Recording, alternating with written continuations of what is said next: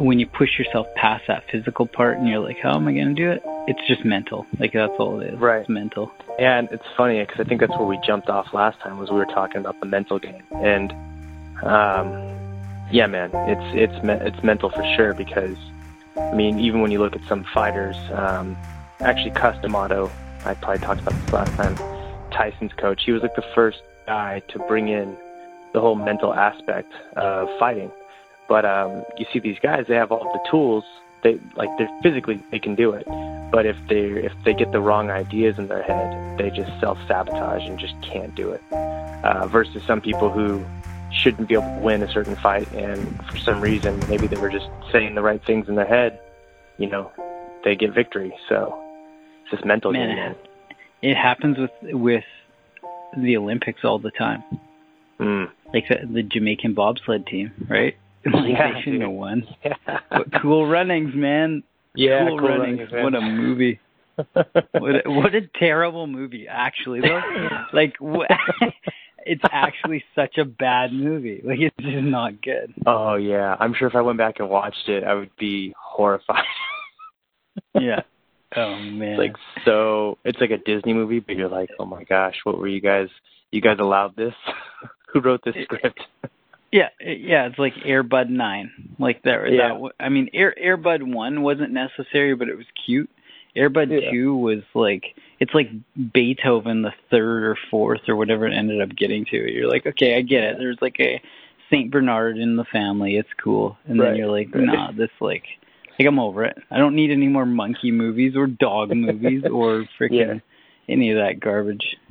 Exactly. That's where Cool Runnings is classified. It's in that same category of these like fun movies that at the time you think are good, and they're actually just horrible when you go back.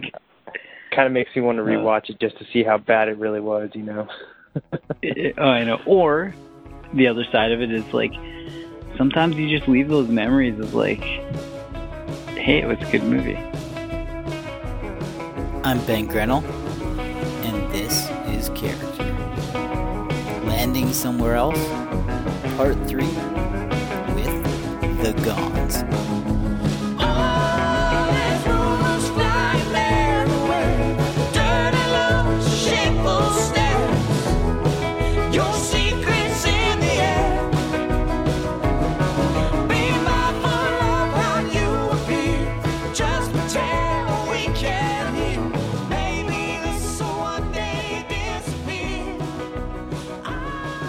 Like, I got this joke, ongoing joke with my best friend and this like small group of guys that every time we go to the lake, we try to watch Weekend at Bernie's 1 and 2, and like 1 or 2, and we've never actually finished it, and it's like the worst movie of all time.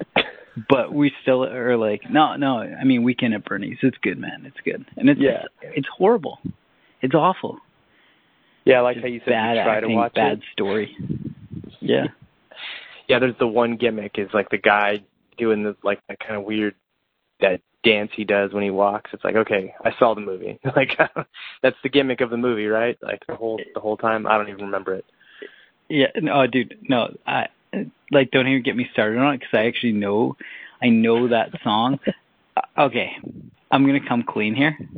Yeah. The number of times that I've YouTubed the Bone Crusher dance from Weekend at Bernie's 2 is more than you can count on 2 hands. That's for sure.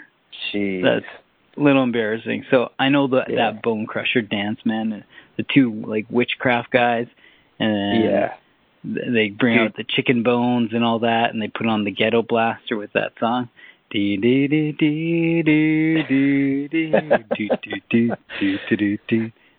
Oh yeah, man! I know everyone has a guilty pleasure. You know, that's just yours. I mean, it's all. I actually don't remember that much of the movie. I just remember the kind of iconic scene of the guy, sort of like, I don't even know. Like, he's kind of like limboing, and he's like kind of like doing his like dance or whatever. That's all I remember. I left it in the past.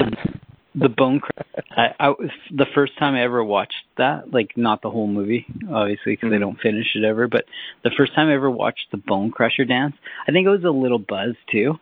But I remember laughing to the point where I was crying because they put on that song and like Bernie would be lying on the floor and his crotch would start like bouncing up and down off the floor, and I just couldn't figure out how that was even part of the movie.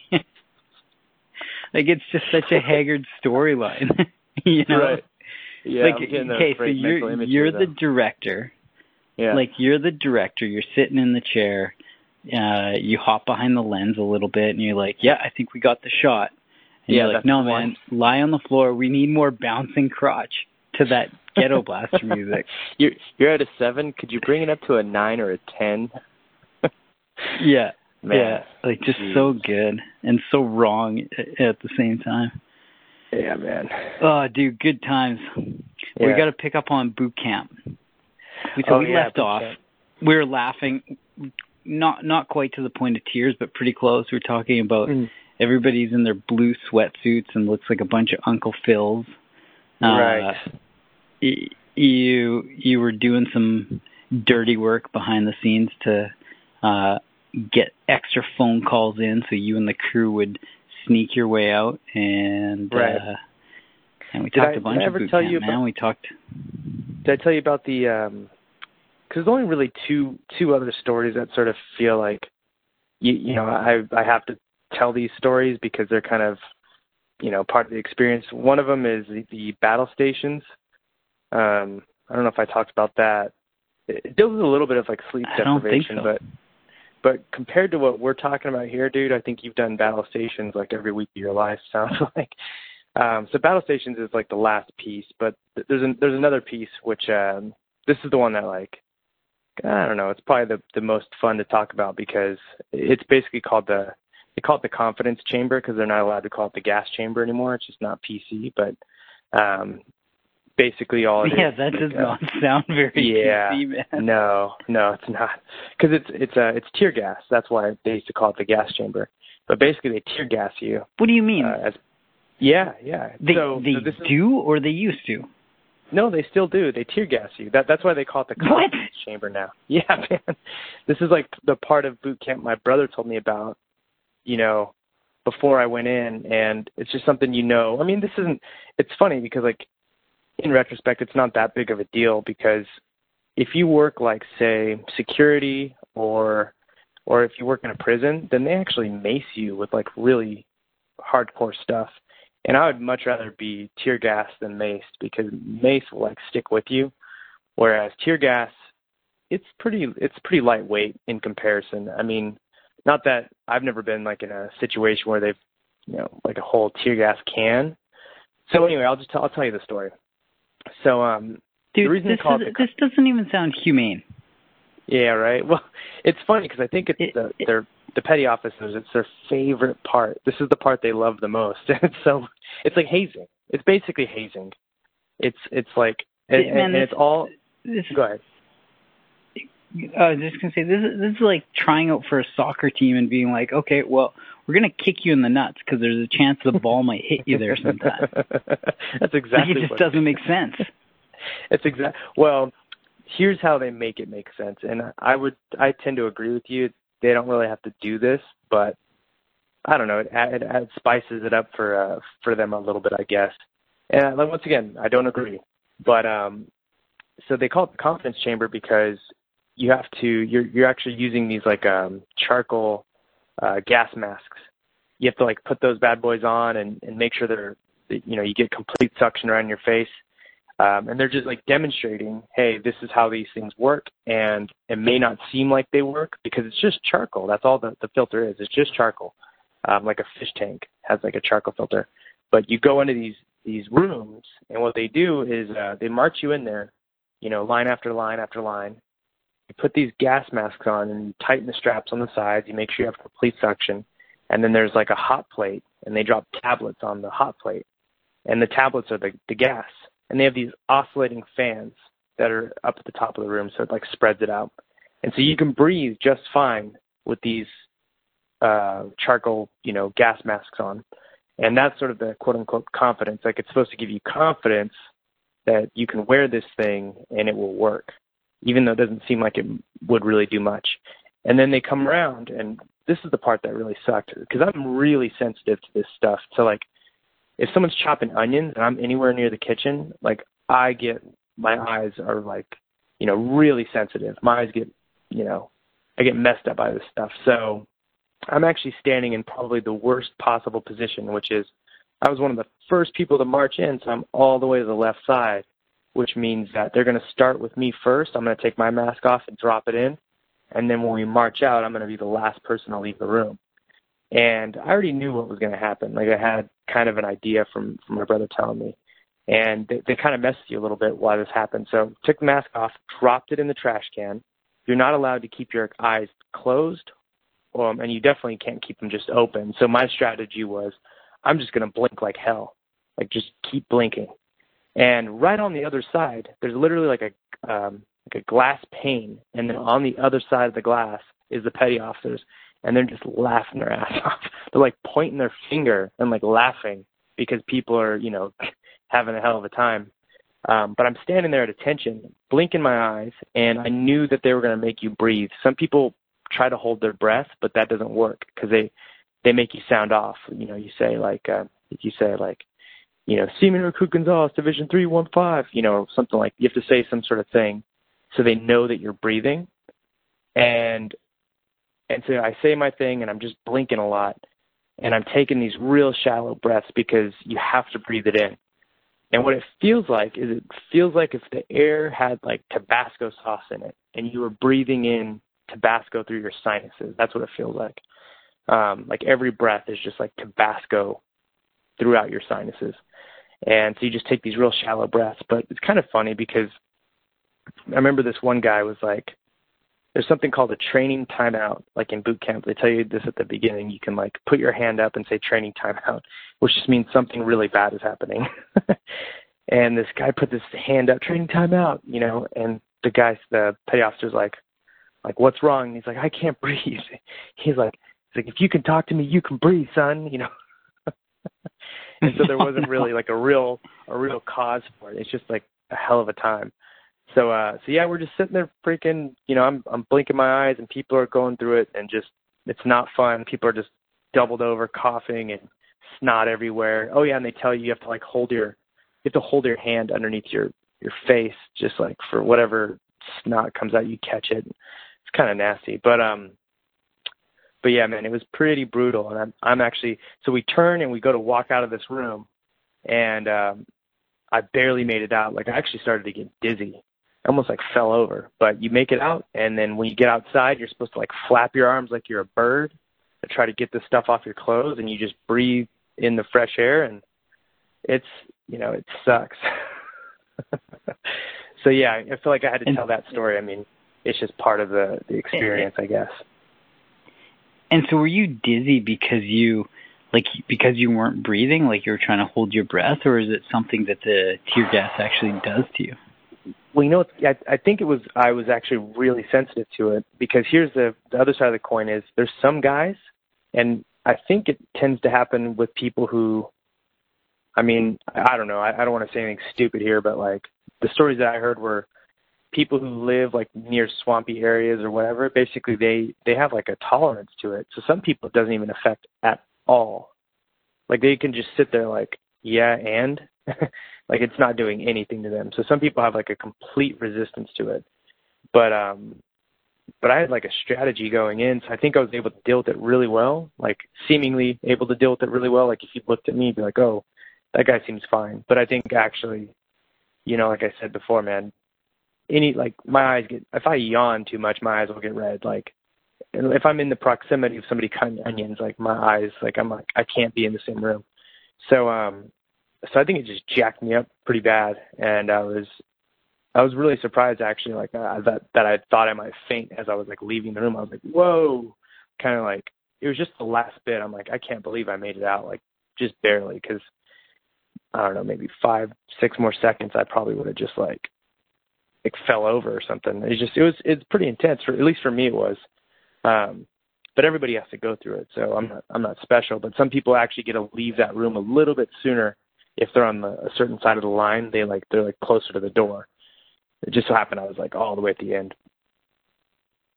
And do other people, are there people who can't handle it and they actually break down or have to run out of there, or does anything bad? Nah, I mean, that's kind of what happened was the guy who did a training timeout, that was his version of breaking down. I mean, other people, they have these funny, I say they're funny because it's really not, I don't know, maybe there's a story of somebody really having a situation of maybe a medical situation, but I've never heard of it happening. It's pretty harmless. It seems like it's pretty harmless. It sucks while you're going through it, but people, they sort of freak out. I think I remember a guy even sort of kind of screaming, whooping a little, what, something like that. It shocks people. It's shocking because nobody warned them. My brother was able to tell me, hey, this is the part that's going to suck the most about boot camp, or one of the most, sort of, it's an experience. Let's just put it that way. And but I can think of a bunch of experiences that would be, way worse than that. Even like I said, the getting maced. To me, getting maced would be way worse because that stuff is actually on your body, and you can't even really wash that stuff off because then it just reactivates it. Whereas this stuff, you walk outside, you kind of air out, and you're like, oh, okay. That sucked, but back to normal, So, yeah, it's more. Nothing about boot camp sounds. Nothing about boot camp sounds fun. Just nothing, other than if you look at the good side of it, it teaches you discipline. It teaches you respect for everyone else who's going through tough times, facing that adversity with you. So that's good. Yeah. It teaches you to be mentally tough. It teaches you to dig deep and to embrace your own mental game, right? Right. But let's say that's 3% of the 97, the other 97% of boot camp just sounds horrible. Nothing sounds fun. It's definitely not it would be like fasting or something like that. It is not, it's almost not designed to be fun, but there are some benefits, Well, exactly. And I would also say especially in the U.S., just how big it is and how many states there are, getting to meet all these different people, that's kind of cool. But that's sort of a different, it's an education of the country in a way. It's just this microcosm of a melting pot. You just get to meet all these people. You're whoa. Oh gosh, dude, the people, man. I have to tell this story. This one's actually hilarious. Just because the petty officers themselves, they're half, half sort of drill sergeant, what you would expect, but half comedian. They have they say the funniest things.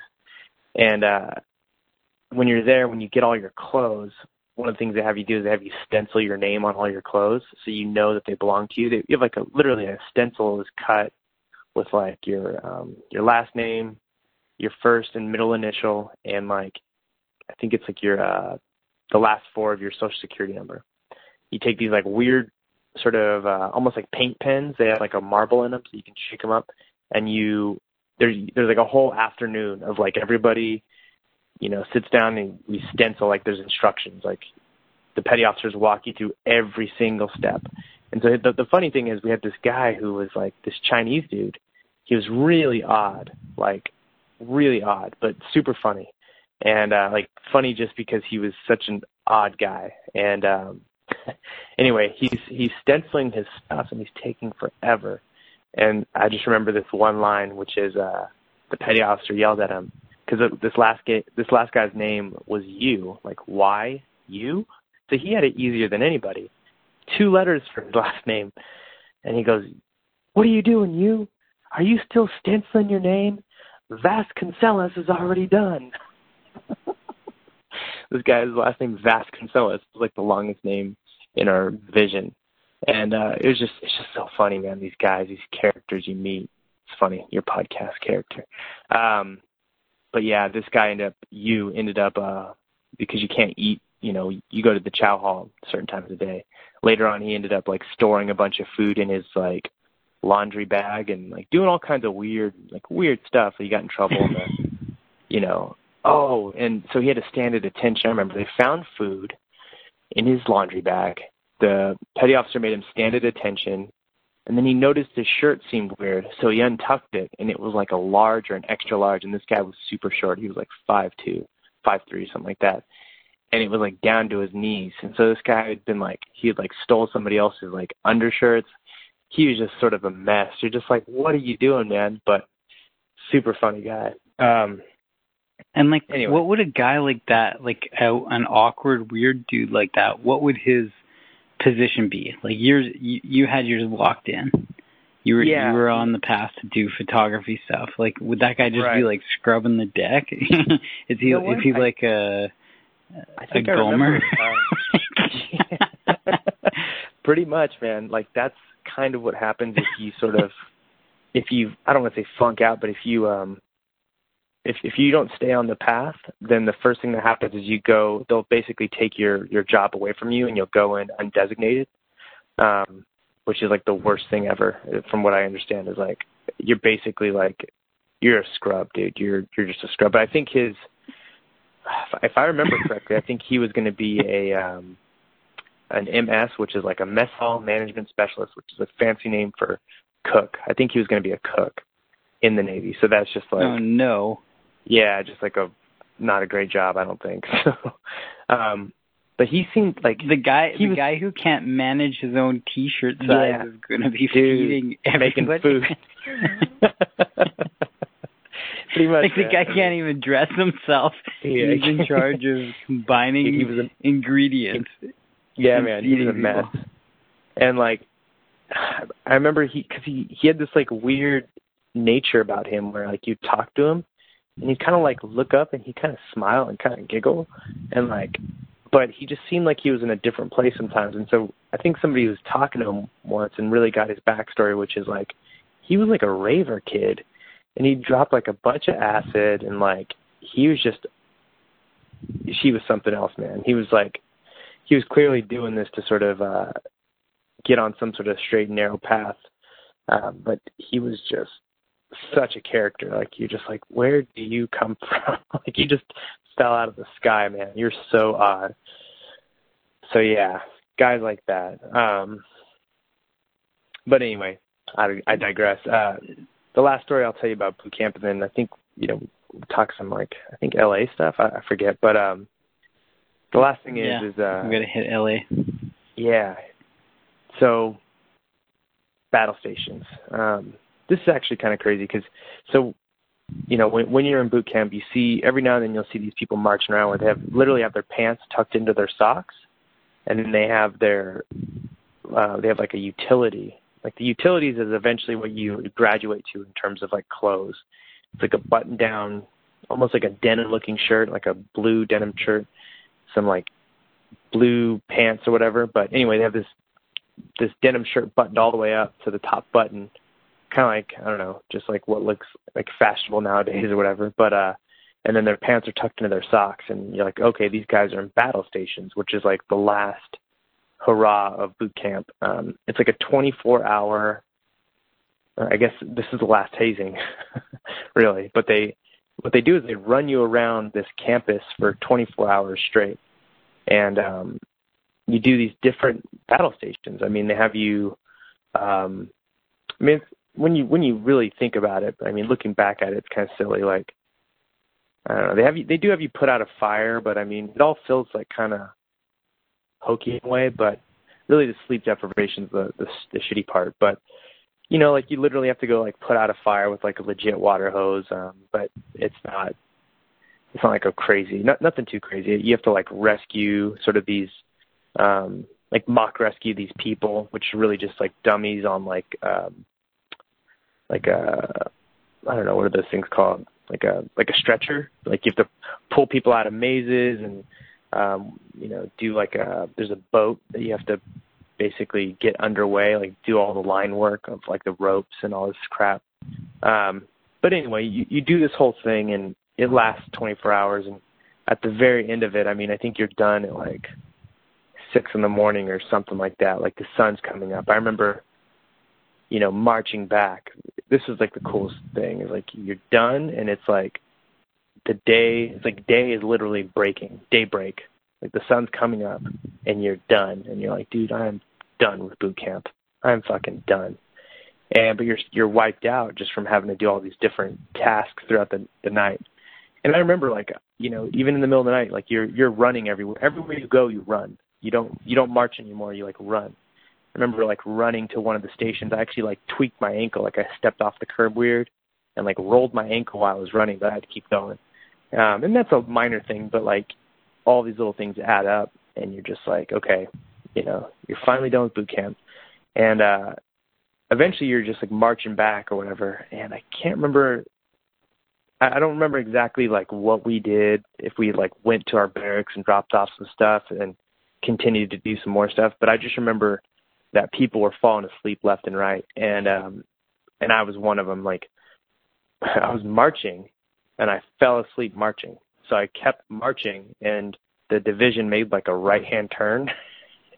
Freaking, this is like Weekend at Bernie's right here, man. Literally, just kept walking, but I was asleep. Like straight. I just kept walking straight. And then I woke up at some point and like looked to the right, and I'm like, oh shit, there's my division. And I had to like run back and put myself back in line.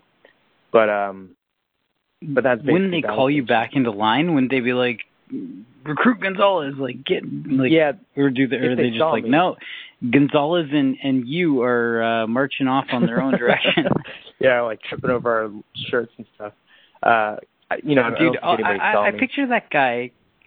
Yeah. It's so hard to like. I mean, I got this mental model of you and what he looked like, and I mean, I picture him like Jack Sparrow at the top of a bird's nest in a freaking on a Navy ship, and I picture him mopping floors wearing an oversized shirt, and when he goes to march, he can't figure out the coordination, and he trips over his own 2 feet. Like that's the way that I picture this guy. Yeah. Well, one thing I forgot to describe about him, he's like this like short Chinese dude. And his head is like super square. That was like one thing that we all couldn't get. It was just like a cinder block for a head, man. It was so weird, like a Frankenstein head, man. And SpongeBob square head. Yeah, dude. And there's a ton of these guys in the military where you're just like, how do you even exist, man? Like, and then the thing that dawns on you is like, you're part of what makes up the military. You somehow protect the country, I guess. And there's just a lot of these guys, and you're just like kind of dumbfounded, like, wow, like the military's made up of a bunch of idiots. And that's not necessarily true, but it's not false either. So it's true somewhere. But the crazy thing is that all these people with all these different backgrounds come from all across the country. Yep. And you could grow up super, like let's say you didn't grow up very wealthy, right? Like you grew up in a super low socioeconomic status, or you grew up extremely wealthy.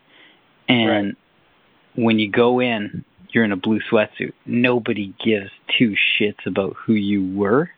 It's just that it's like a very even playing field, it sounds like, where it's like, no, we're all in the Navy or we're all in the military, and it's like you're just a number and a name. That's it. You're just a number. Exactly. Like, you're just that's exactly it. I mean, wonderful summary. And it is, because it's good in a way, right? Like it is. It's excelling the ego pretty quickly.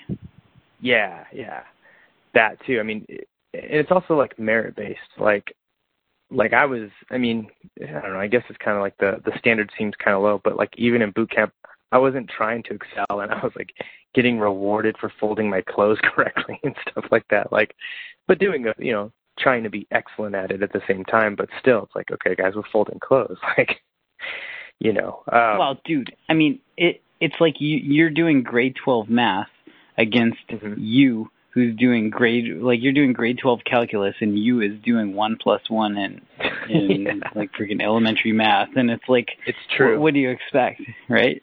It's true. No, it's true, man. But at the same time, I think you the and cool Rick thing about it, Rick, like Rick, Smiley, hey Smiley, guy was not laughing at the end of that. His so funny, man. It's kind of a cool evolution in a weird twist way to see. You're just like, man, that guy is no longer laughing. He was laughing for a long time, though. Oh man. But back to this, like, sort of the everyone's equal. I think it's really good for people who, I don't know, maybe didn't have direction or whatever. Like, if you can find yourself in this scenario and see that if you just, put in some effort, that you can get recognized and rewarded. It's an interesting system for somebody who might need that type of encouragement. But, for me, it was always hard to, you kind of have to keep in mind that this is also about, like, war. Like, it's not just about, like Uncle Sam's not just there to give you your education and all this, At the end of the day, this is about, like, the military. So that was always a hard idea for me to, by the way, it's thunder and lightning here tonight. I don't know if you can hear that. But, yeah, man. Wow, that brings back some memories, man.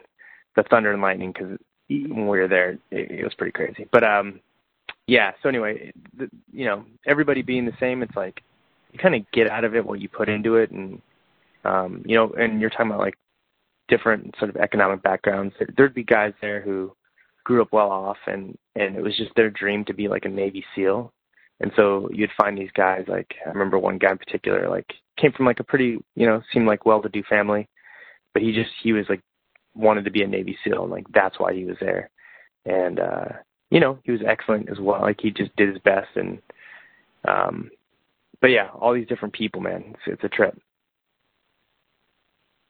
Yeah, I mean, I think that it's like you said, it gets pretty real pretty quickly when you can laugh about certain things. As mentally taxing as it might be going through something like boot camp, and you know that there's an end to it, it gets pretty real when you start thinking about the war aspect of it. And it is true. It's like you said, if you come from a family that you might not have had tons of direction, it could be a good opportunity to find somewhat of a more linear path, right? Like, there's some pretty clear direction. Like, if I do this, then I get that, right? The other side of it is if you come from a family where you had full autonomy but not in a good way, like you come from a family where you were wealthier and you're spoiled and everything's always given to you and you've got a little bit of an attitude or an ego, it straightens out that arrow pretty quickly. And very quickly. You don't have the opportunity to be a shithead, Like, you just don't, because nobody cares. Nobody's going to care. Nobody cares, man. In fact, it holds the rest of the group back, and that's what you learn too, Like, one dude can ruin it for everybody. And so it's not even just about you anymore. It's about, no pun intended, but it's about, it's about the whole team. And that's the coolest thing, is to watch a group of people function together at a high level. That's super amazing to see, like, watching everybody work together. It's so badass. And that's really what Battle Stations is about how well does the team do together at the end of this whole thing. And that was, like, the biggest takeaway from boot camp, was, like, just sort of mind-blowing, like, holy crap. Like, I think about it through the corporate lens, like, working in a corporate environment, and I go, I say we, but when I was in that environment, it's like, dude, people are wasting their freaking time and energy. Like, nobody's working together. Everyone has their own agenda, and they're trying to get to the top. But if we all work together, and I could just imagine big businesses like, like even like Google or Amazon, I'm sure there's a lot of just, like, individuals in those businesses. And if those businesses could work together like the military, it would be insane. Like, that's what the military taught me, was, like, teamwork. Like, to the nth degree, you're just like, holy shit, we have so much capability as a group of people if we pull the rope in the same direction. It's crazy. Yeah, and that's the tough thing, is that when you get all these different people with different backgrounds and different skill sets, and some people are going to be stronger than others at certain things, and other people might be weaker in an area.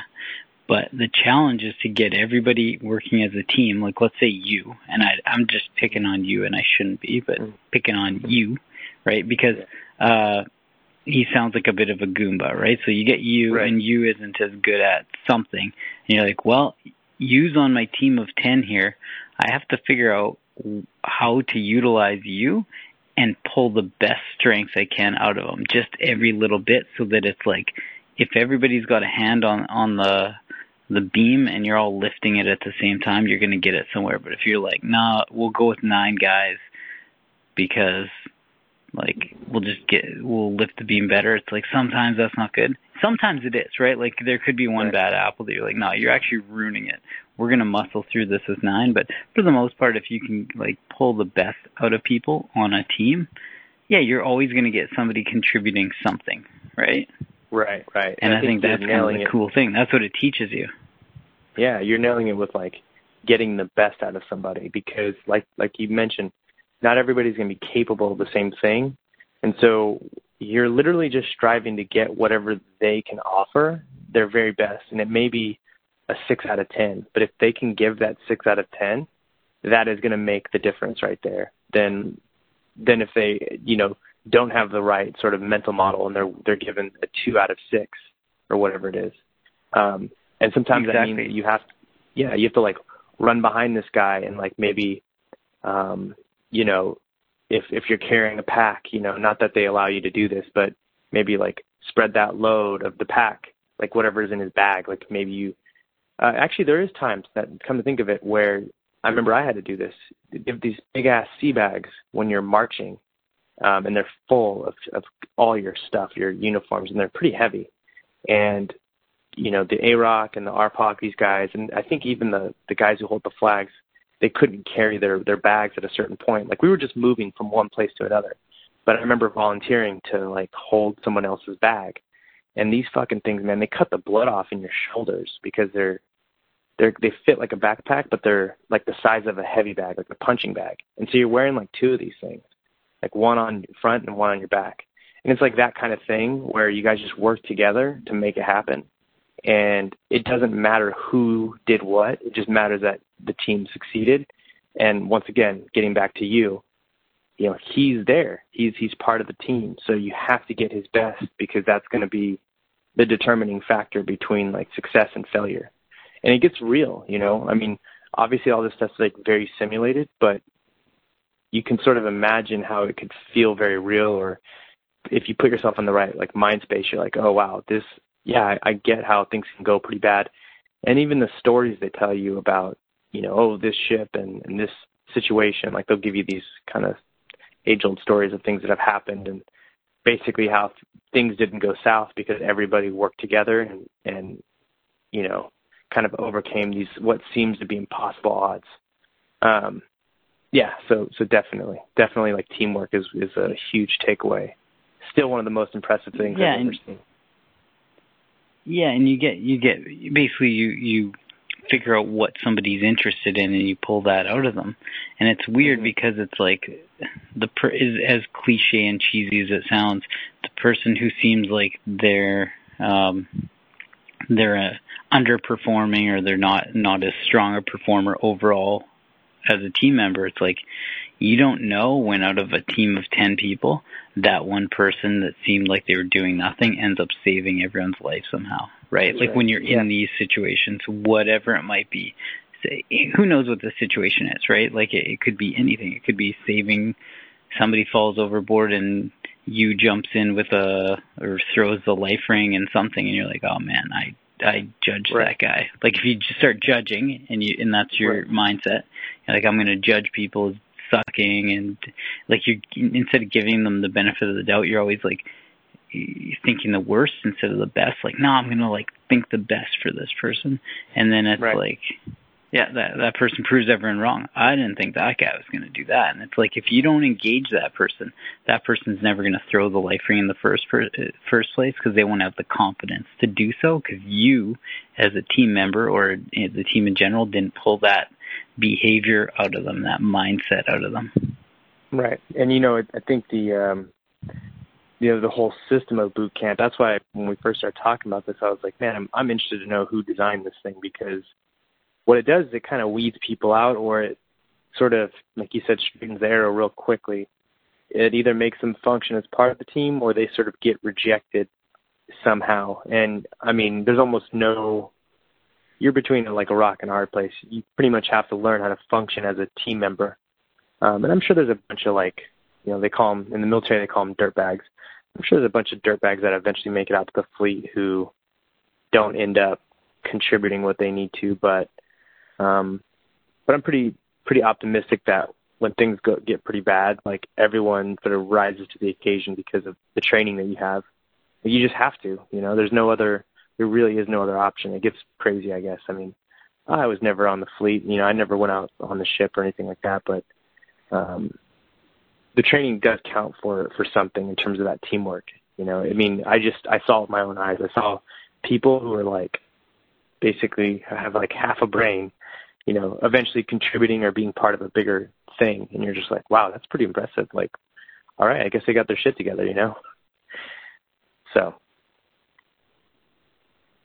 you got the honorable discharge. You never ended up making it on the ship. You didn't get to experience that, but you got the honorable discharge. You walk off the base, guitar in the hand, and people ask you if you want to be in a band as you're on the way to LA. Yeah, that's pretty much it. And I was carrying that gig bag over my shoulder, and then the sea bag, like I mentioned, totally corny, like out of a movie. But I mean, those were my belongings. That's what I had. Band pulls up. You want to be in a band? No, man, I'm going to LA. So, eventually catch my flight, come back to California. Remember getting back to LAX, and I literally wanted to like kiss the pavement, the dirty LAX airport pavement, like where the cars pull. I wanted to kiss that floor when I got back, because I was just so happy to be free. I was like, I am free. I'm like a free American. I'm never, like, the government no longer owns me. So yeah, I actually went back to Bakersfield, my hometown, to save up a little bit of money. And it wasn't very long. I wasn't there for too long. But saved up a little bit of cash, and then ended up, going to basically getting on, like, I think it was like roommates.com back in the day. I mean, it's a pretty long time ago. Internet wasn't as developed as it is now, but got on some website, found some roommates who were like USC, like film student and like a theater student, and ended up getting a room there, basically in like South Central Los Angeles. Drove my Volkswagen bus down to LA, and it started, man. Just showed up. I remember showed up that night, signed like a contract, gave him a deposit, moved my stuff in, and there I was. Just, getting ready to do the LA thing, whatever that is.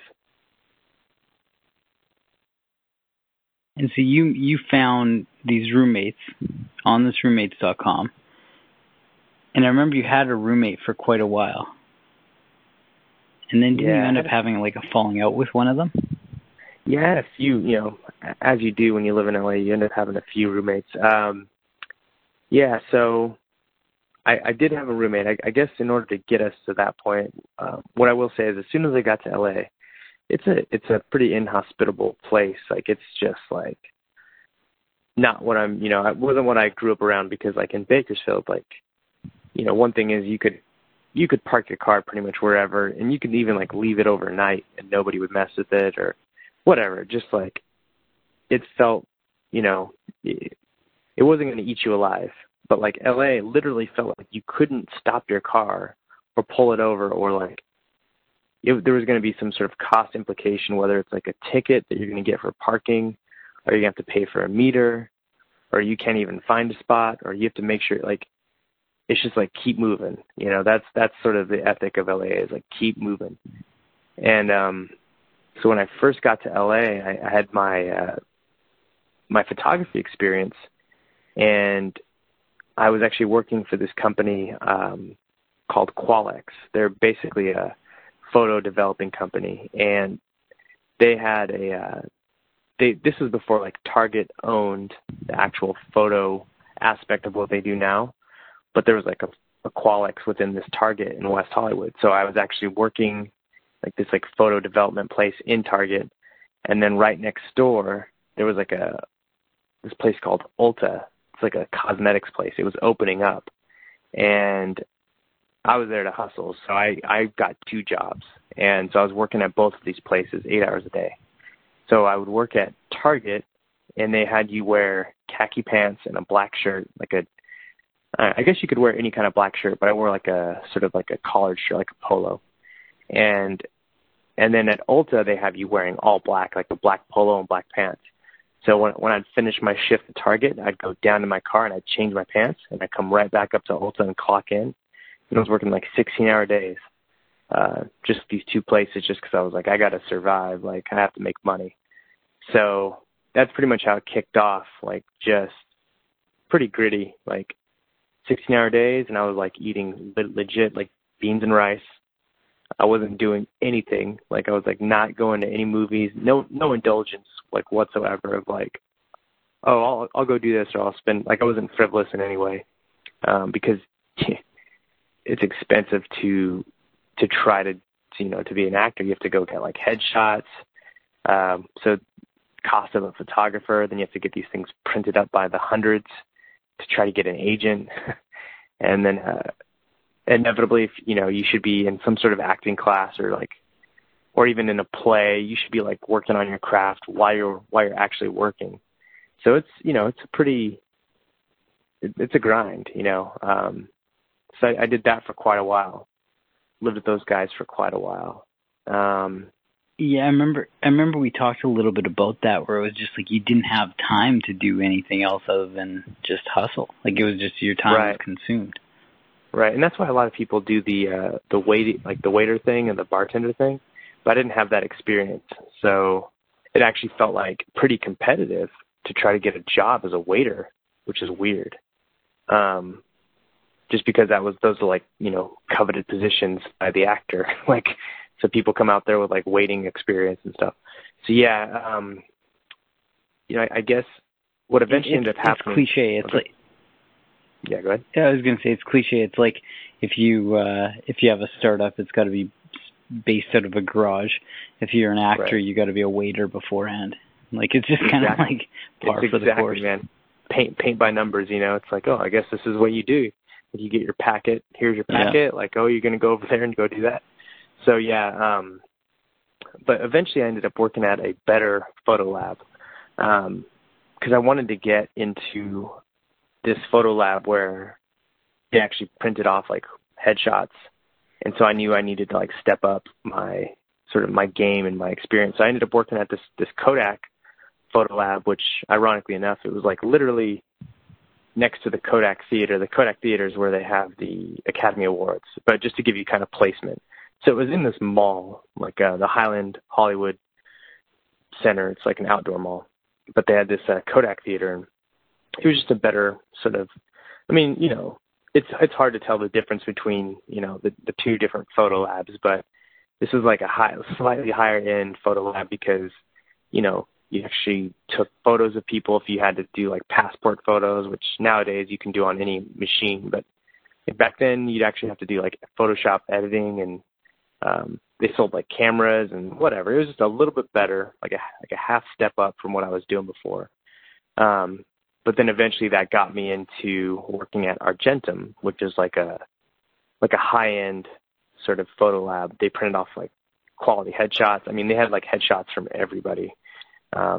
In terms of like famous, like their actual famous people would come in to like order their stuff, like talk to quite a few people there. Like, I don't know, Chris Hardwick. I had to call Rainn Wilson once to get his like credit card number. I think Kevin from like the Backstreet Boys, just like these random people. But it was that kind of photo lab where, basically it was like a sort of industry standard type place where it's like, oh yeah, go to this place, get your headshots printed. So the great thing about that was that, I was able to get, also the insider knowledge of knowing who the really good photographers are. because once you see, coming out of photography school, I thought I understood a certain thing about photography, but headshot photography, which is really just portrait photography, you sort of learn that there's an aesthetic that people are looking for in these photos, and it's hard to identify right away. But seeing these things all day long, you go, oh, these are the photographers that you would like to get your, to do your headshots. So that's kind of cool because you learn that piece of information. But then you can get your headshots printed off at I feel like we got them for free, or they charge us like half price or something. But whatever it was like a really good deal. I think it was almost like free in most cases. And then since it was a bunch of actors working there, it was you had basically a day job, and then if you had an audition, you could cut out and go to your audition. And so they kind of supported you in that way, let you go do your thing and then come back.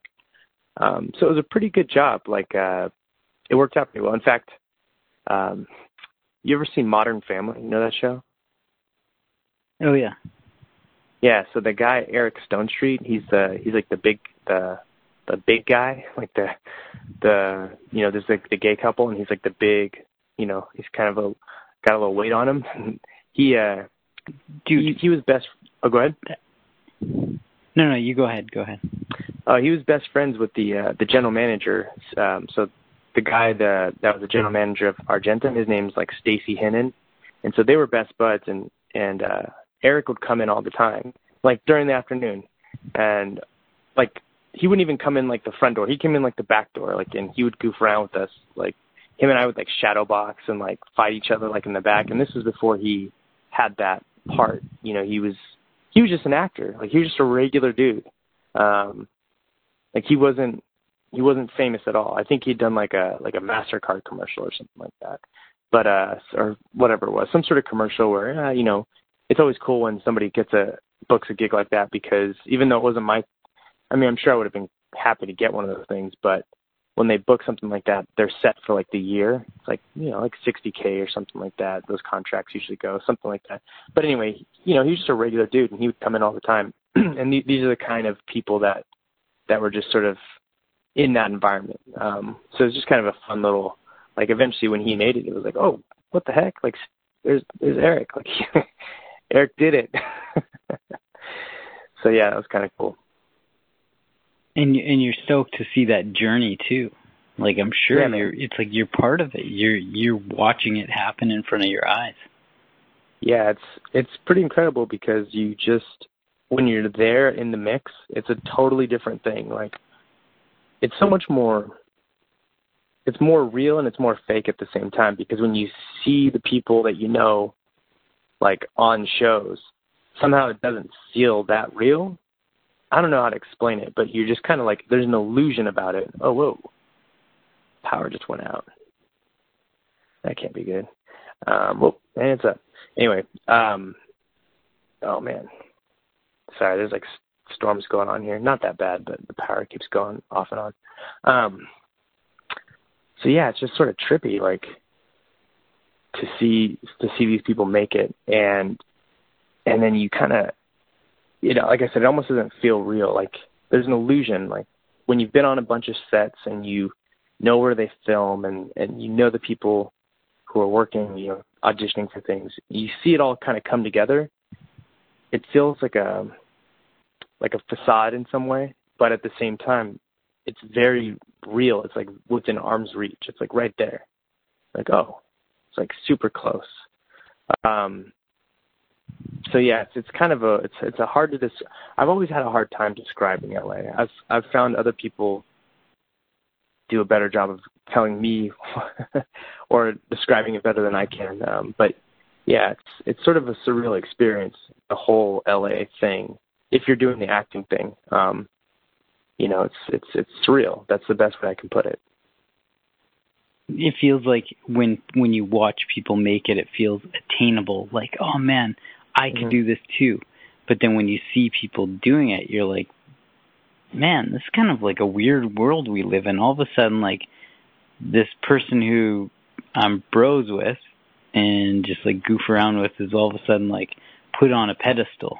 and everybody is praising he or she for like whatever they're doing, and you're like, it's kind of a weird situation because you're like, no, like we still just bro down, we still just like hang out and do the same old stuff we did before, but now all of a sudden you're looked at as being this like big time actor, and then on the other side of it is you're like, I could do that too though, and then you're like, do I really want to do that?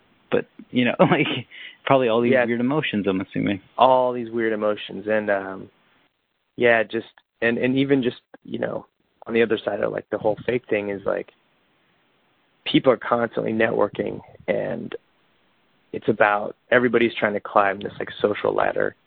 And so that's kind of the weird part. Like I never had a stomach for that stuff. Like it wasn't me. It just wasn't what I was about. But it's part of the business. It's like part of, I don't want to say that. I mean, that may not be true, but it certainly seems like it's part of the animal of like, you know, being in the right social circles and knowing the right people. And I'm certain there are people who've done it otherwise, but it certainly seems like an avenue that a lot of, you know, it's the tried and true, like it's all about who you know. It's like, well, no, but yeah, sometimes, you know, I mean, it can help. That's for damn sure. It certainly can help. I mean, ultimately, you have to crush the audition unless it's like there's some other higher level thing going on. But like sometimes knowing the right people, you can get the audition, and that counts for a ton. Because just getting the audition is hard enough. But then you have to show up and do the work. So there's always, I mean, there's a merit to it for sure. So, but it's a bunch of stuff. I was going to say, there's so much LA stuff that we haven't talked about, because we talked about lots. We talked about, like, there's some mysteries here. We've got, I know you had like a falling out with your roomie, which we didn't really get into. We talked a little bit about it, but there were some like hidden USC stories that you're like, man, we got to talk about those. Jeez, USC. Wow. I know you crushed it. I know you crushed it. I know. Oh yeah, the audition. The audition was great. Yeah. There was some stuff in LA that you're like, dude, there's just stuff that we haven't talked about. There's stuff with like the girlfriend, the way that all went down. Yeah, I'll go chronological. All these like little nuances. I'll go chronological. So I was working at Kodak Theater, or the photo lab.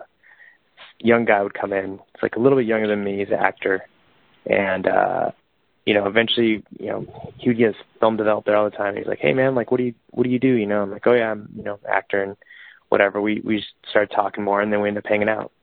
And turned out this guy lived like right down the street, like literally a walk away from where I worked. And I think I was still rooming with these like USC students.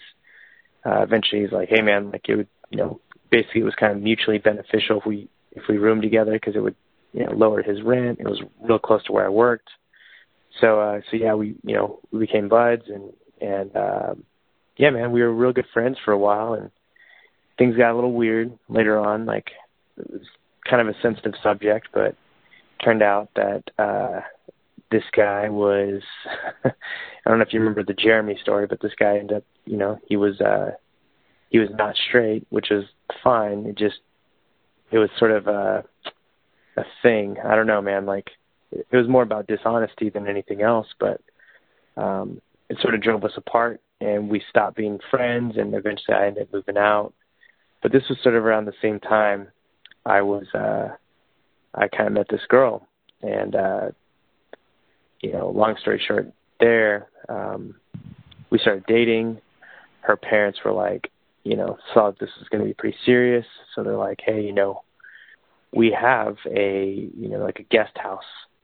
And so they offered, hey, why don't you stay in this guest house, and you know, you could it was important to them that I get an education, so they're like, you could, you know, go back to college, do that thing. And so I started doing that and started going to Glendale Community College, and they lived over like basically in Glendale, right? Actually a place called Montrose, so just like above Glendale, like real nice, like almost like totally removed from LA, like suburban feeling town. In fact, if you actually want to see the street that they sort of lived off of, there's in Old School, the street that Will Ferrell runs down naked. That's their main street right there. So it's like quaint little town. It feels that way anyway, but it's like basically just, you know, right outside LA. It's real close. It's kind of weird how close it is, but how it feels totally different. But so yeah, living there, and I actually, you know, I was dating this girl for a while, for like 5 years, in fact. And eventually, you know, got into USC, and right around that time, we ended up breaking up. So yeah, so that was pretty tough because, you know, when I was living there, and like, you know, part of their, I guess you could say kind of like part of their family, I was part of like that whole social circle. In fact, her dad was like a pastor. So there's like this whole church implication, and like, it was pretty crazy. Like, just that, pretty much that became like, all those people became, you know, family and friends and that kind of thing. And so when we broke up, I basically found myself living back in South Central Los Angeles. So kind of like where I started. In fact, it was like the apartment I was living in was like a little bit worse. And I was basically alone, like didn't have any, you know, social like connections anymore. It was just like sort of severed. And it's pretty depressing, man. It was like for the first time I'm like by myself living in this apartment, like just as lonely as you could be. And yeah, dude, it was interesting because I was different than everybody at USC, because like most people there, they already knew each other, like by the time, because I was like a junior.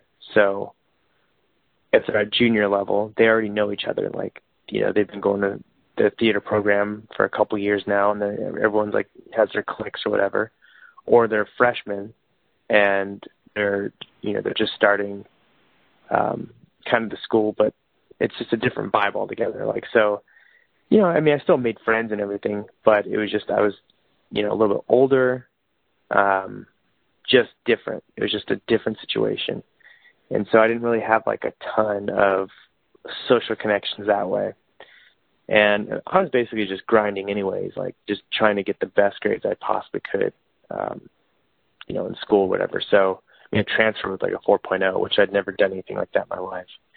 So I transferred, and I'm like, you know, taking these classes, especially like some of these general ed classes, which were just like, gosh, they were so boring. Like, one of them was called like Colonial Love and the French Narrative, or some, I don't know, some sort of weird, like, you're just like, what kind of class is this? You know, and, but very intellectually. GTA patter. Yeah, seriously, man, just like, it just, I don't know. It's just, I think some of these professors, they liked to name their classes because it made them feel cool. You know, they liked the subject matter, but, you know, everyone was falling asleep. But whatever it was, you know, it actually surprisingly wasn't much harder than like a junior college education, to be honest. I wasn't like super impressed with the level of education. I mean, there's definitely a ton of like smart people, like professors at that school, and, you know, whatever. And there's like, certainly everybody else there was much more motivated, which I think is sort of a key factor. But yeah, so going to school at USC, it's super expensive. So I have to get like a job, and I've been doing this, you know, at this point I kind of transitioned to doing graphic design. And so I got a graphic design gig working for like this body jewelry company downtown Los Angeles. And that, you know, that took a lot of my time, just like working. And then I'm going to school, and this is like a pretty common story, but it's super expensive. You know, with the combination of all of that, I'm still not able to make it all work. Like, I have to, in order to eat, I literally have to use a credit card. So like, that's where I'm at, you know. It's like, fuck, man. Like, I'm just charging this thing up, like, so I could eat some food. And I remember it was like finals finally came around, and it was raining super hard in LA, and the apartment I lived in was like this, it was like sub-level. And so it has like one of those windows where it's kind of high up, like a basement window, like a high up window, but it's still, there's still some outdoor access. And what happened was these lower level apartments ended up flooding during this like rain season, and it was finals. So it's like finals week and my apartment's flooded. I'm like, what the hell? Like, what am I supposed to do? So, I mean, the guys next door had it worse than I did. And did I tell you this story already? No, we didn't not into this one. No. Okay. So this is just kind of like, just to sort of paint the picture of like, I mean, it was just, it got depressing. But so the guys next door had it worse because they actually had like their computers were actually like on the ground, like the towers. So like, I think it screwed up some of their computers, but I was a little bit better off. Like, my stuff didn't get quite as messed up. But during finals, I had to move, and I didn't have time to do this, so I didn't do it. But the apartment manager was like, well, you can move to this different unit upstairs. And I literally, it was like diagonally across. It was the furthest, it was at the top floor, and the furthest unit, you couldn't have moved me further away from where I was. So to like lug all my heavy ass, you know, I had a couch and a bed and all this stuff.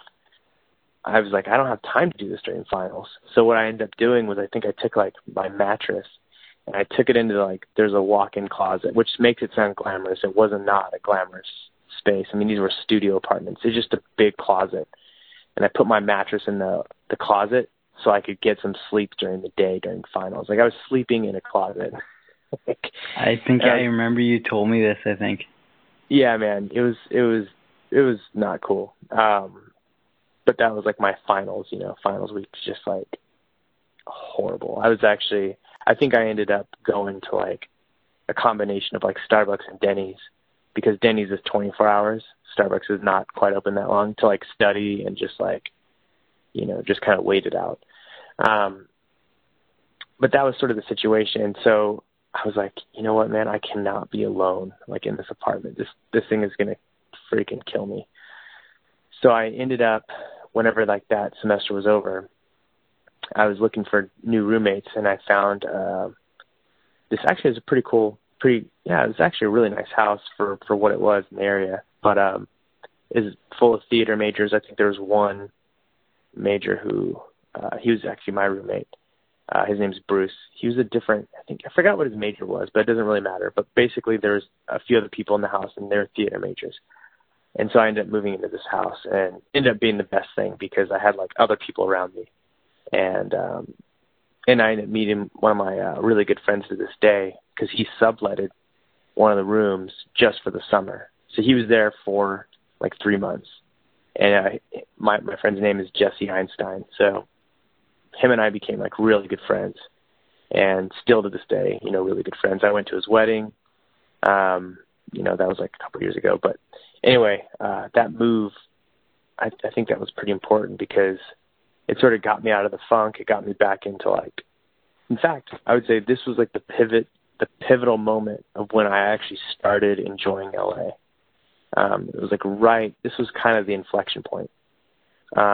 Because before that, for me, it was just like a slog. Like it was just grinding the entire time, you know, just trying to make something happen. And so here I am at this, you know, prestigious type school especially for like film, you know, but theater as well. And, you know, doing my thing there.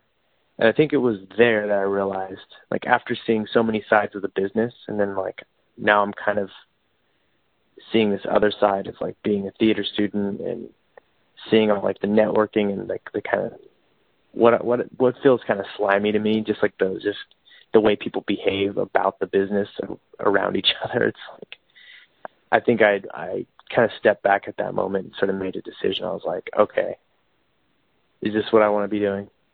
Is this it? Is this the thing? Yeah, and as soon as you step back, that's when it allowed you to just kind of do your thing and just explore new interests, right? 1,000,000%. Because at this point, when I sort of gave myself that, I guess, kind of detached from it and gave myself that permission. That's when I started exploring like the like fighting stuff, like boxing, like jiu-jitsu, and like that was the stuff I actually really, really enjoyed doing. And was super bummed when I finally was going to leave LA. It's like, oh, I'm leaving all this like this cool stuff behind that's super unique to this area. Like at least these typical, like these places that I'm at, like you can't get that anywhere else. And I even did like, you know, I started kind of messing around with stand-up because, you know, when I got into acting, like in high school, like the reason I got into it is because I was kind of like a class clown. And improv was like, you know, something I really enjoyed and just like making people laugh. But at this point, I was like, I took it way too seriously. And, you know, it was hard to sort of even keep the tools sharp because, you know, you're constantly trying to just survive, like, you know, doing a play or going to classes. It was all very difficult to make it all work out. So, but I mean, I didn't actually do like with the stand-up stuff. I didn't take that super far, but, in fact, I think I only did like one, maybe two open mics. And the first open mic I did, I don't know if I told you this, but so I went with my buddy Jesse, in fact, and he did a great job because he was just going to tell a story, and he's an actor, so he wasn't thinking about stand-up. He's like, I'm just going to get on stage and tell like a story that happened to me, and so he actually did pretty good. And the place that we were at was called Sal's Comedy Hole. I know Rogan was talking about it for a while. I actually saw him do stand-up there once, and it was super awesome. But I went on stage and I did my thing, and it was just horrible. I can't even remember I mean, it was about like relationship stuff, but it was bad. And as soon as I started in, I probably got like a couple lines in, and freaking who sits down, like there's like a table like right next to the stage, just off to the side, and it's freaking Ari Shaffir. And this is before Ari is, this is before he is what he is today. But like, that was like, I don't know, it was kind of funny. It's like, okay, I did my open mic and Ari Shaffir's there, and I just ate a bag of shit in front of him. No pressure. I was just hoping it'd be in front of like, go ahead. Did you know like who Ari was at that time? Oh, absolutely. Yeah, dude. Yes, absolutely. And how did you know Ari if he hadn't blown up yet? Well, it's because I was so dialed into to Rogan stuff. I mean, you know, I remember Ari from, you know, from what's it called? Who's that comic who was ripping everybody off? Iglesias or whatever. Men something. You know what I'm talking about. I'm just, his name is escaping me right now. But anyway, there's that video. Like Brian Redband was like videotaping like Joe Rogan confronting this dude, and it was because he was ripping off Ari's stuff. So like this was when Ari was like, you know, I mean, I think he was still working the front, you know, like the ticket booth at like the Comedy Store or whatever, like the front door, whatever you want to call it. So I even knew him from like when he was just getting started, but he definitely didn't have a show at that time. I mean, this was like 2010. It was like 7 years ago. But I just knew about him because I knew about everybody who was running with Joe, you know, like Joey Diaz and, I mean, so yeah, I just knew about all these guys. You know, I would watch like the Joey Karate. Like, I don't know if you ever saw any of those things, like Joey Diaz is going off on these videos, and, I don't know, like Ari did jiu-jitsu back in the day for like a little while. And, you know, I just knew about all these guys. So I mean, he was getting more established, let's put it that way, but he didn't have like, you know, his show or anything like that. I mean, that stuff's all pretty recent. So that's funny. Did you end up ever going to see Diaz or like Kreischer or any of those guys when they were I saw Diaz getting more and more popular? Yeah, dude, I saw Diaz. Actually, I've seen Diaz twice now. But I saw him at Sal's Comedy. Dude, it was the best. I'm so glad I went there. Sal's Comedy Hole. It was like, I mean, it was such a small little spot, like so tiny. I mean, I don't even know how many tables or chairs were in there, but like literally the intimacy factor sort of made me understand like how how potent comedy can be, because like when I saw, and granted, when I saw Joe, I was like eating like a pot lollipop, so I was a little under the influence. But dude, he was super funny, man. Like, and that sounds like kind of rude, but like, you know, I've seen his specials and stuff, and they just don't translate as well for me. But like when you're sitting there in front, like the front row, and he's like 4 feet away from you, and he's telling his jokes, like it's so funny, man. Like I can't really describe it enough. And then with Joey, I mean, so I saw Joey at Sal's as well, and it was kind of a similar thing. In fact, the thing that surprised me about Joey Diaz was the way that he would draw people in, because he's like a loud character, but he would start off like real quiet and real slow, and he would like draw everybody in, and then he would like ramp up to like that crazy, like he's sweating and yelling, the thing that he does. But yeah, so that little spot was pretty cool because, you know, in order to see Joe Rogan, like you're gonna pay, I mean, probably like, I don't know, like $50 a ticket nowadays to see him. But I mean, I may have saw him for free or nothing. I mean, like $5 maybe, whatever it was. It was nothing. And way more intimate than like dude, a theater show. You'll never get that kind of experience anywhere else, man. It was just like, it was so awesome. It was, and those are the kind of things that like make LA special. Those are the kind of things. Like if you know about certain shows, like I saw, this isn't really the same exact thing, but this is like Louis C.K. was definitely big at that time. And I was paying attention to Twitter, and he basically was working out some material. And I mean, it was a big audience, but me and my friend, this girl that I was doing theater with, Sam, we got tickets for $20. And Louis went on for, dude, he was on stage for like 2.5 hours. It was like longer than I wanted to be there. I was like, all right, I've had enough. I saw Louis C.K., I'm ready to go. But that kind of a thing, you know. That's hilarious. Man,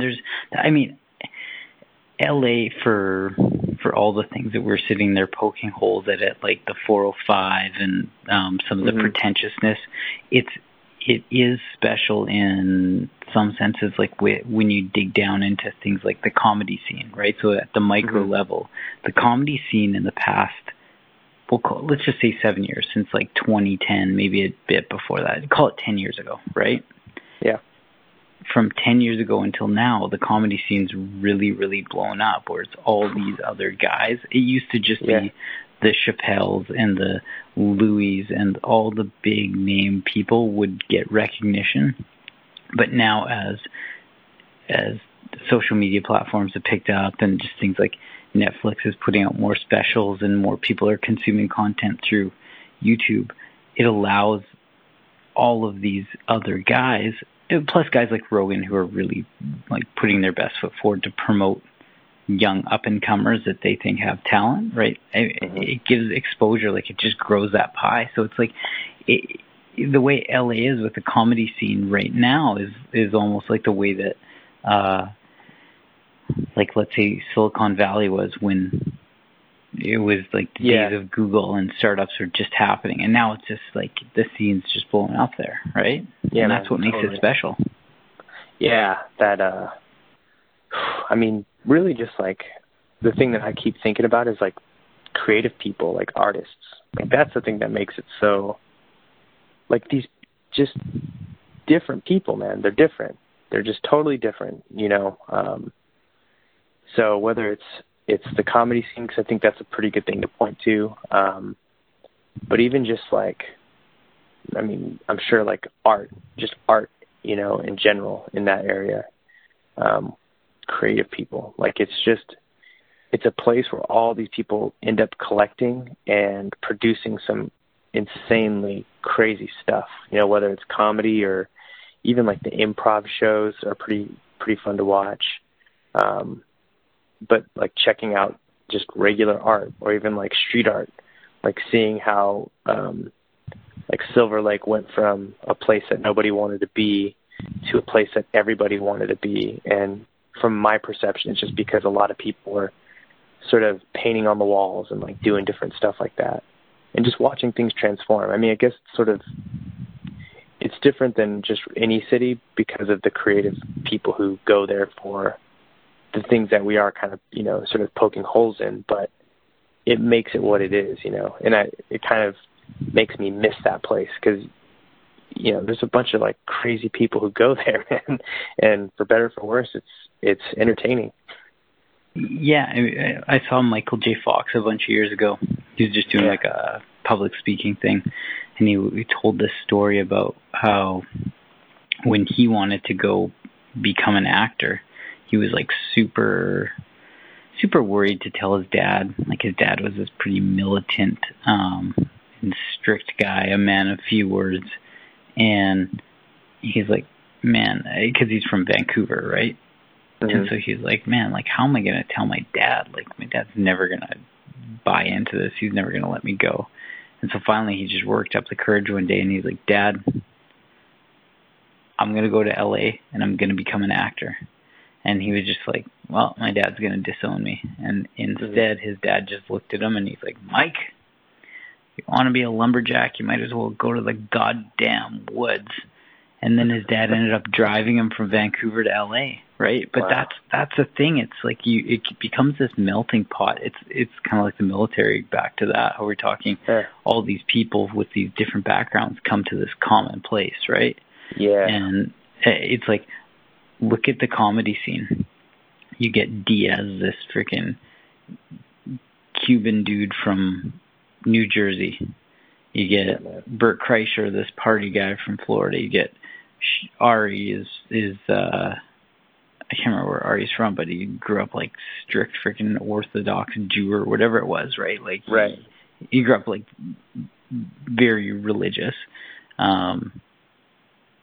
You get Rogan, East Coast guy. You get, I'm trying to think of like Duncan Trussell's, like Brian Redban from Ohio. Yeah, like just all over, right? And all these like funny guys, like Trussell's this hippie dude from like somewhere. Where is it? South Carolina, I think. No, South. I think you're right. Like North Carolina. He's from North or South Carolina, somewhere like that. That's right. But yeah, all these guys come together with these different backgrounds and just riff on each other's jokes and the experiences that they're having, and it just makes it like so funny. That's what makes it special, right? It's the context. Yeah, it's literally the context. You're describing like these, these interesting parts. These people who are, I don't know. I call them parts. I'm thinking about them as parts, but when they come together, that mixture, it's a soup. It's a melting pot, like we're saying. That context creates something that's so interesting. That's it, because they can all riff off of each other. Like 10 Diaz's, 10 Trussells, 10 anyone is not as funny as this like eclectic mix of each person, right? Yeah, it's not as complimentary, or it doesn't play out. Like it doesn't work. It's that sameness, and really it's the difference that makes the place. It's so different. And I hope it never. Exactly. I hope it never changes for that reason. Like, I don't know. Like, I hope it stays just as weird. Like, it's sort of endearing in a way. Like, I miss it. I want to go back. Like, recently, I've been feeling like, man, I really want to go back to LA. It's been a long time since I've been back. Like, I want to go see what it's all about. So. And so now, like, are you feeling that pull towards wanting to go there? Because I know you said that you were thinking of going to Colorado. Yeah. I mean, I still, definitely want to. It's hard to imagine like living in a city like that again. Even as I live here in the Bay Area. Give me a sec. Sorry, I gotta go. Take care of Theo. So you can keep talking, but I just gotta take care of Theo. Yeah, go do your thing.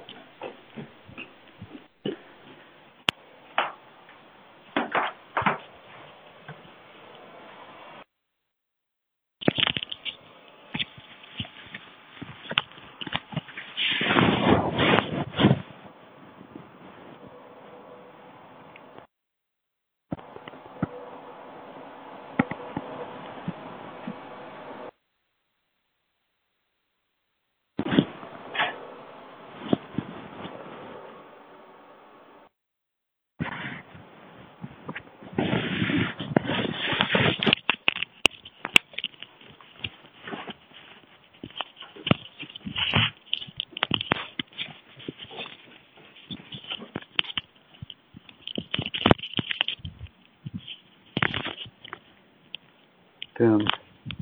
Yo. Dude, probably the most interesting part of an anchor interview yet. That's real life right there. Right. Everything cool? Middle of it. What's that? Yeah, everything's cool. Cool. There you go. Context. Oh, yeah. It's all about context. No one will saying? understand that. I said no one will understand. I said it's all about context. Right. The pause.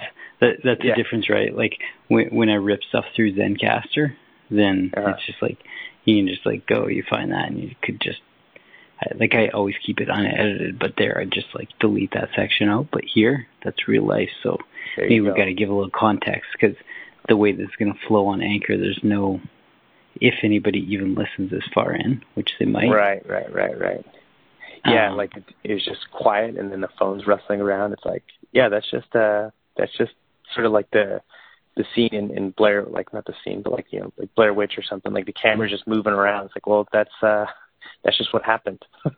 No one knows what's up. So no one knows. Context, as we digress for a second, is that for sure. My little guy, he's got a trach, and he's got like a ventilator that he uses at night. So it started alarming, just because he's got like an oximeter too for his toe where it shows his oxygen level and his heartbeat and all that kind of stuff. And so his oxygen level is super low, so that was alarming, the oximeter. But then his ventilator is alarming too because it must have like popped off or something. Dang. So he doesn't need it.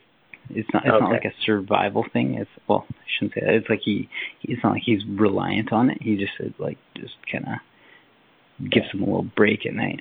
But sorry, what were you saying? Is that? Oh yeah, I just didn't know if that was something that you have to, like if that regularly happens, and if in the middle of the night while you're sleeping, if you have to like wake up and fix that sort of thing or whatever.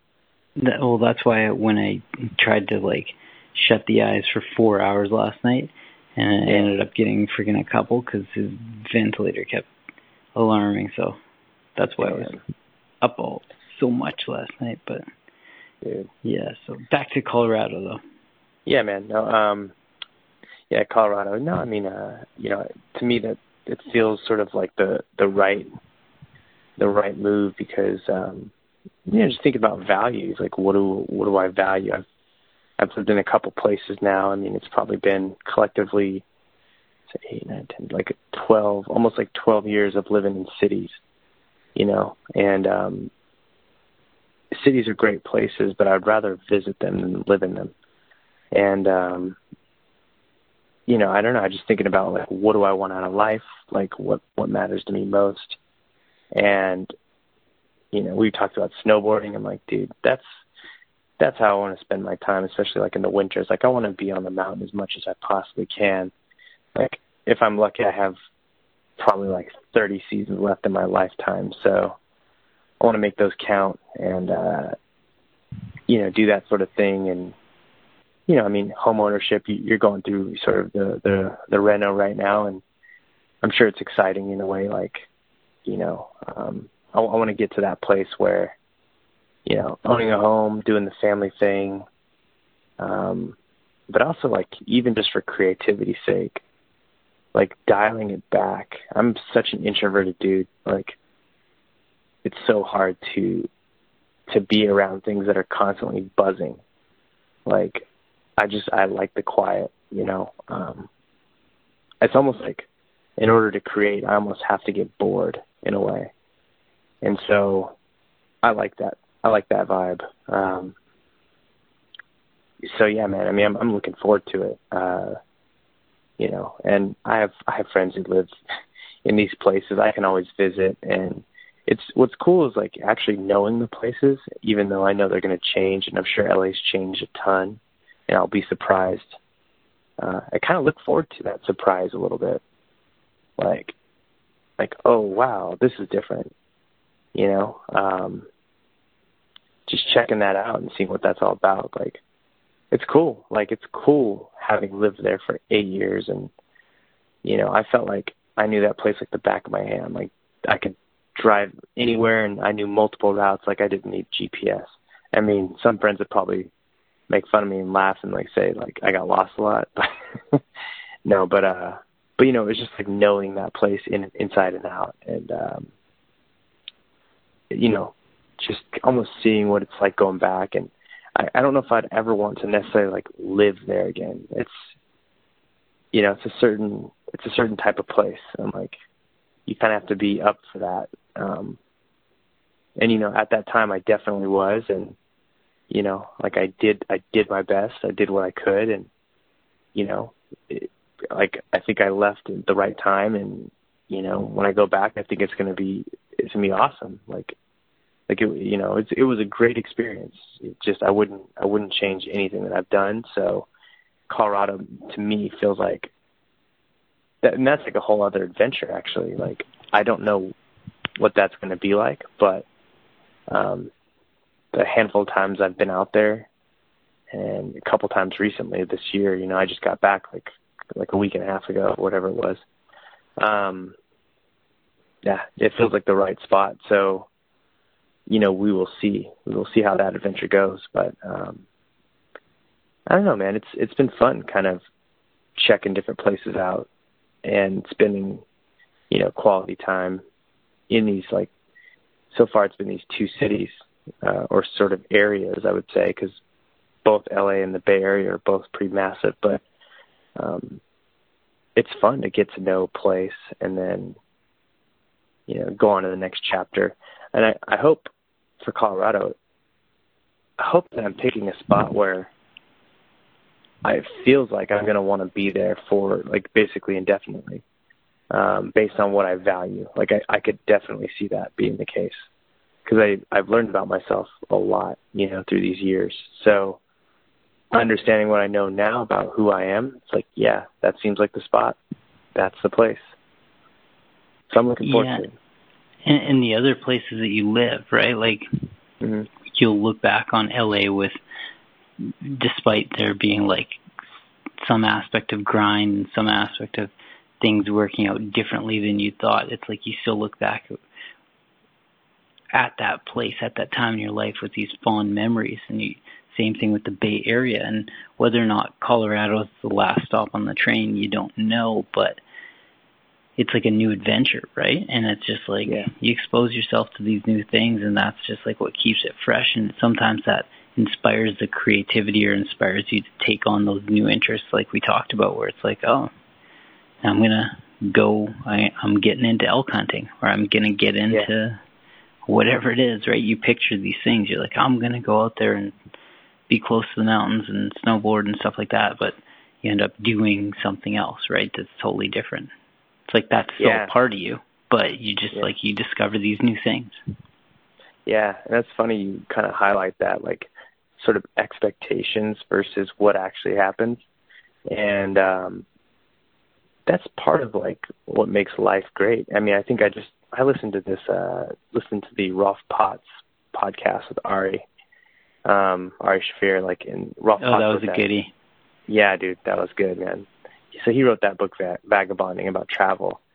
And he said something that I thought was pretty profound about, you know, when you make these travel plans, and he's like, if everything goes according to plan, then you're just a consumer. Like you're just sort of checking these boxes and consuming something.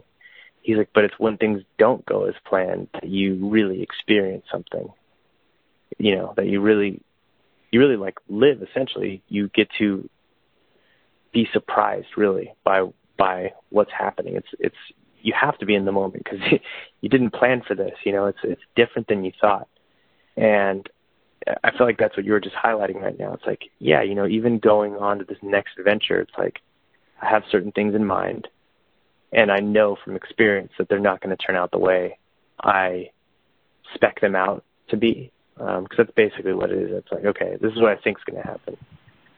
But that's the magical part. It's like if everything happened exactly the way I thought it was, it might be kind of boring. I mean, maybe it would, maybe it wouldn't. It seems like it would, because you just sort of lose that. Like, well, I guess it would feel a little bit like a process, or like you're just checking a list. I'm super open to things being different. Like even so Sarah and I, when we talk about going out there, we don't really know where we're going to land. And so that's part of the adventure. Like, we're just trying to get to Colorado right now, you know, and this last trip we took, it could have been Fort Collins. She actually didn't get the gig there, but that's okay. But it might be Denver. It might be Longmont, which is where we actually want to live. But it may not. Like, we have no idea. And that's kind of what's interesting about it. And like, we were just talking about kind of almost re-entertaining Denver again, because we weren't like super stoked about Denver, but I was like, I don't know. And I kind of highlighted like even if we spend a year there, it'd be cool to get to know that city because we're going to be next to that city. So it'd be cool to get to know it for what it is. And then, and then eventually I'm sure we're going to move just outside of the city because, that's what we're looking for, is like sort of small town feel, or smaller town feel, I should say. So yeah, man. I think that, you hit the nail on the head. It's all about these unexpected adventures that you end up happening, and sometimes when you line up your expectations to be X, right? Mm-hmm. And X doesn't happen, then it becomes this binary path. You can either go down a path of saying like, oh, this is terrible and it's not what I wanted or thought was going to happen, or you can go down the other path and you say, okay, what's in front of me? Like, let's like bushwhack, let's forge ahead.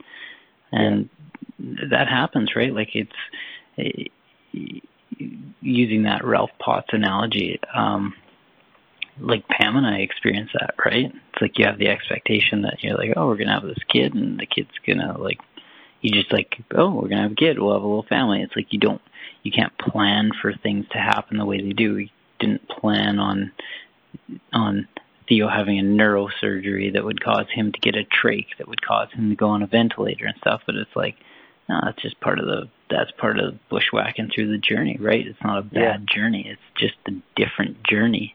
And it kind of makes our journey, our little story that we have, that just adds a layer of uniqueness to it, right? And it just gives us a different lens through which we see things, and it's kind of like, it's cool. It's cool. It's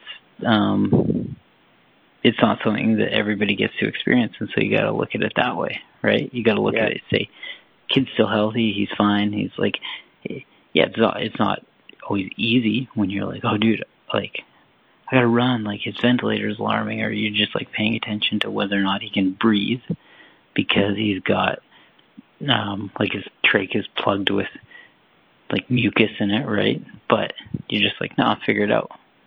I'll get it all sorted out. So, yeah, man, like I can relate. I can absolutely relate to that kind of mindset, and that's, it's something that makes your life, as you have these mini chapters, it makes it one part of that overall story. For sure. And, the word we keep saying is different. And I think it's the reason you do these interviews and you have the podcast character. It's like different. It's about people's different experiences. If we were talking to each other and we had the exact same experiences, it would be a pretty short conversation. There'd be no level of interest. There'd be, and even tying it back to, the people we're talking about in LA, like these different comedians and stuff, and how they riff off each other. It's because they're so different, and that's what makes it what it is. So it's literally the differences that make things special. If it were all the same, it would just be monolithic, just, it'd feel like Walmart, or whatever. It'd just be like, more of the same, I guess. And we don't need a bunch of Walmarts everywhere. That's kind of it. I remember when one of my great friends said, when we were talking about, we kind of talked about, he's got, his brother has Down syndrome, and like he's very close with his brother, and so he and I have talked about Theo and the way that Theo's growing up different, and the way that you might have different expectations before a kid's born and all this kind of stuff. And it's not bad by any means, but he's like, man, think about this. You're going to go to Italy on a trip, and you read all about Italy, and you hype in your mind how good Italy is, and you know exactly where you're going to go eat and what you're going to do and all of these great things, and you start to hype it and hype it and hype it. And you're on the plane, and there's an announcement over the loudspeaker that's like, yo, we're going to land in the Netherlands. And we're not going to Italy. We're stopping in Netherlands, and that's it. That's the last stop for this plane. You have two things you can do. You can complain about how you wanted to go to Italy, or you can realize that Netherlands has some of the most beautiful tulips you'll ever see. And there are these quaint towns like Amsterdam, or cities, I should say, where people bike everywhere. And they've got all these coffee shops, and there's like a certain romanticism to a city like that or a country like that. And it's not bad, but when you're trying to compare it to Italy, it's never going to be Italy. It doesn't look the same. It doesn't feel the same. It doesn't smell the same. But it's beautiful in its own respect. And so it's like you just have to adjust your mindset, your expectations of like what the way that you're navigating that journey, because just because it's not the journey that you thought you were going to take doesn't mean that it's not a beautiful one, you know? Right, man. You know, dude, this is so funny. Your hypothetical just drudged up a story that sort of brings me back to the Bay Area, and like right before we were about to move here. It reminds me of, it's such a kind of close, I guess some parallels here, this hypothetical that you just laid out. So, Sarah and I, we were in Bakersfield at the time. She was doing her master's degree there, and we were making this plan, like, you know, because we started dating. We're like, hey, let's move to the Bay Area, and her, you know, parents live in the area, or whatever. But we decided that we were going to do a day trip to Santa Cruz, which is not quite the Bay Area, but it's close. We just figured, we'll drive up for the day. We'll go to Santa Cruz. She had some like fond memories. Talk about checking the boxes here. She had some fond memories of Santa Cruz and like the boardwalk and all this stuff. So we drove up, we go to Santa Cruz, and we're at the boardwalk, and we're just not feeling it. Like, she's just like, this isn't what I remembered. I don't really, you know, we're not having a good time. We're like, oh, this is kind of like, no, it doesn't feel right. It's not what we expected. And so we're like, hey, you want to actually go to San Francisco? Like, we're all the way up here. Like, why don't we just go to San Francisco? We didn't bring any phone chargers. Like, we had nothing. And so we book a random hotel. We drive to this place. It's like in the Tenderloin district, which is like not the best part of San Francisco. And we go there, and our phones aren't working at this point. We check in. They have these AAA maps, like for tourists, like the kind that there's like a stack of them, and you peel one off, and it's like a big old piece of paper. It's like a map of San Francisco, basically. And so we peel one of those bad boys off, and it's kind of late at night, and we're like, all right, let's go get some food, you know. And we set out on foot, no cell phones, stupid map, and, you know, we go to some random, you know, burger joint that had like hot dogs, whatever. And it was pretty good food. It wasn't like the best, but it was pretty good. Really nice people there. And at the end of the trip, or at the end of the meal, we end up getting like a bag of ice. We're like, hey, can we get a bag of ice? Because we got this idea that we're going to get some beers on the way back from like a, you know, whatever liquor stores on the way back home or back to the hotel. And so we do that. We have this bag of ice. And the reason we have the bag of ice is because, you know, we're going to dump it in the sink and put the beers in the sink. And the hotel was totally like lame. Like, it had, oddly enough, it had like a sink in the same sort of room. And so we dumped the bag of ice, put the beers in there. And I mean, it was just this random trip that, like I said, we just kind of rolled with the punches. We were like, we're not really feeling this. Let's go do this. And to this day, it's one of the best trips we've ever had because we just went with it. Like, we just kind of literally allowed ourselves to explore and experience.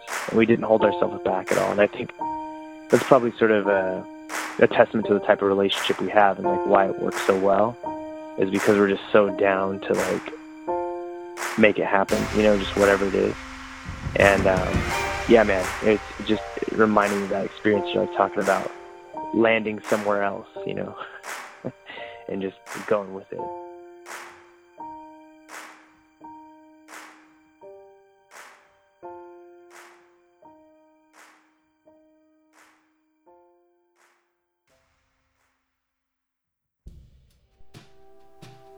So, this is the last piece with Jason Gonzalez, part 3. We knocked it out, all 3 parts, and it was a lot of fun. I mean, the Gons has an interesting perspective on life, and he's had quite the journey. I mean, I think that is the underlying theme, is that everyone has these inherently interesting stories and just thinks that their stories are average and normal. And to them, to each person, yeah, they are. But to other people, there are all these unique calculations of life experiences, and that's kind of the big takeaway. You never know the hand of cards that you're going to be given. You never know the way that you're going to have to steer the rudder of the ship and navigate the seas that you sail on. But it comes down to mindset, it comes down to choice, it comes down to the way that you choose to navigate the world, look at it, and what you do about it. So always lots of cool takeaways, and I mean, I just love talking with Jason, and he and I have had some really cool conversations. Not everything was released that we actually talked about. We talked for probably a total of close to 10 hours.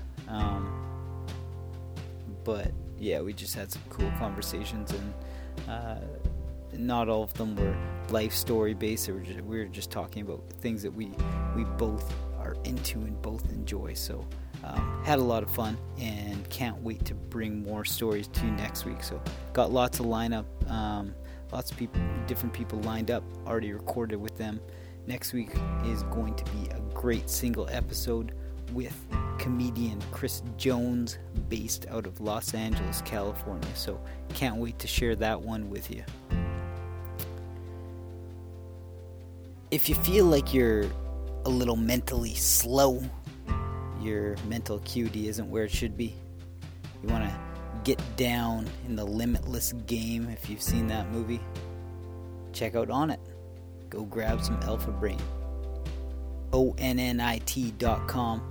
They've got you covered for total human optimization.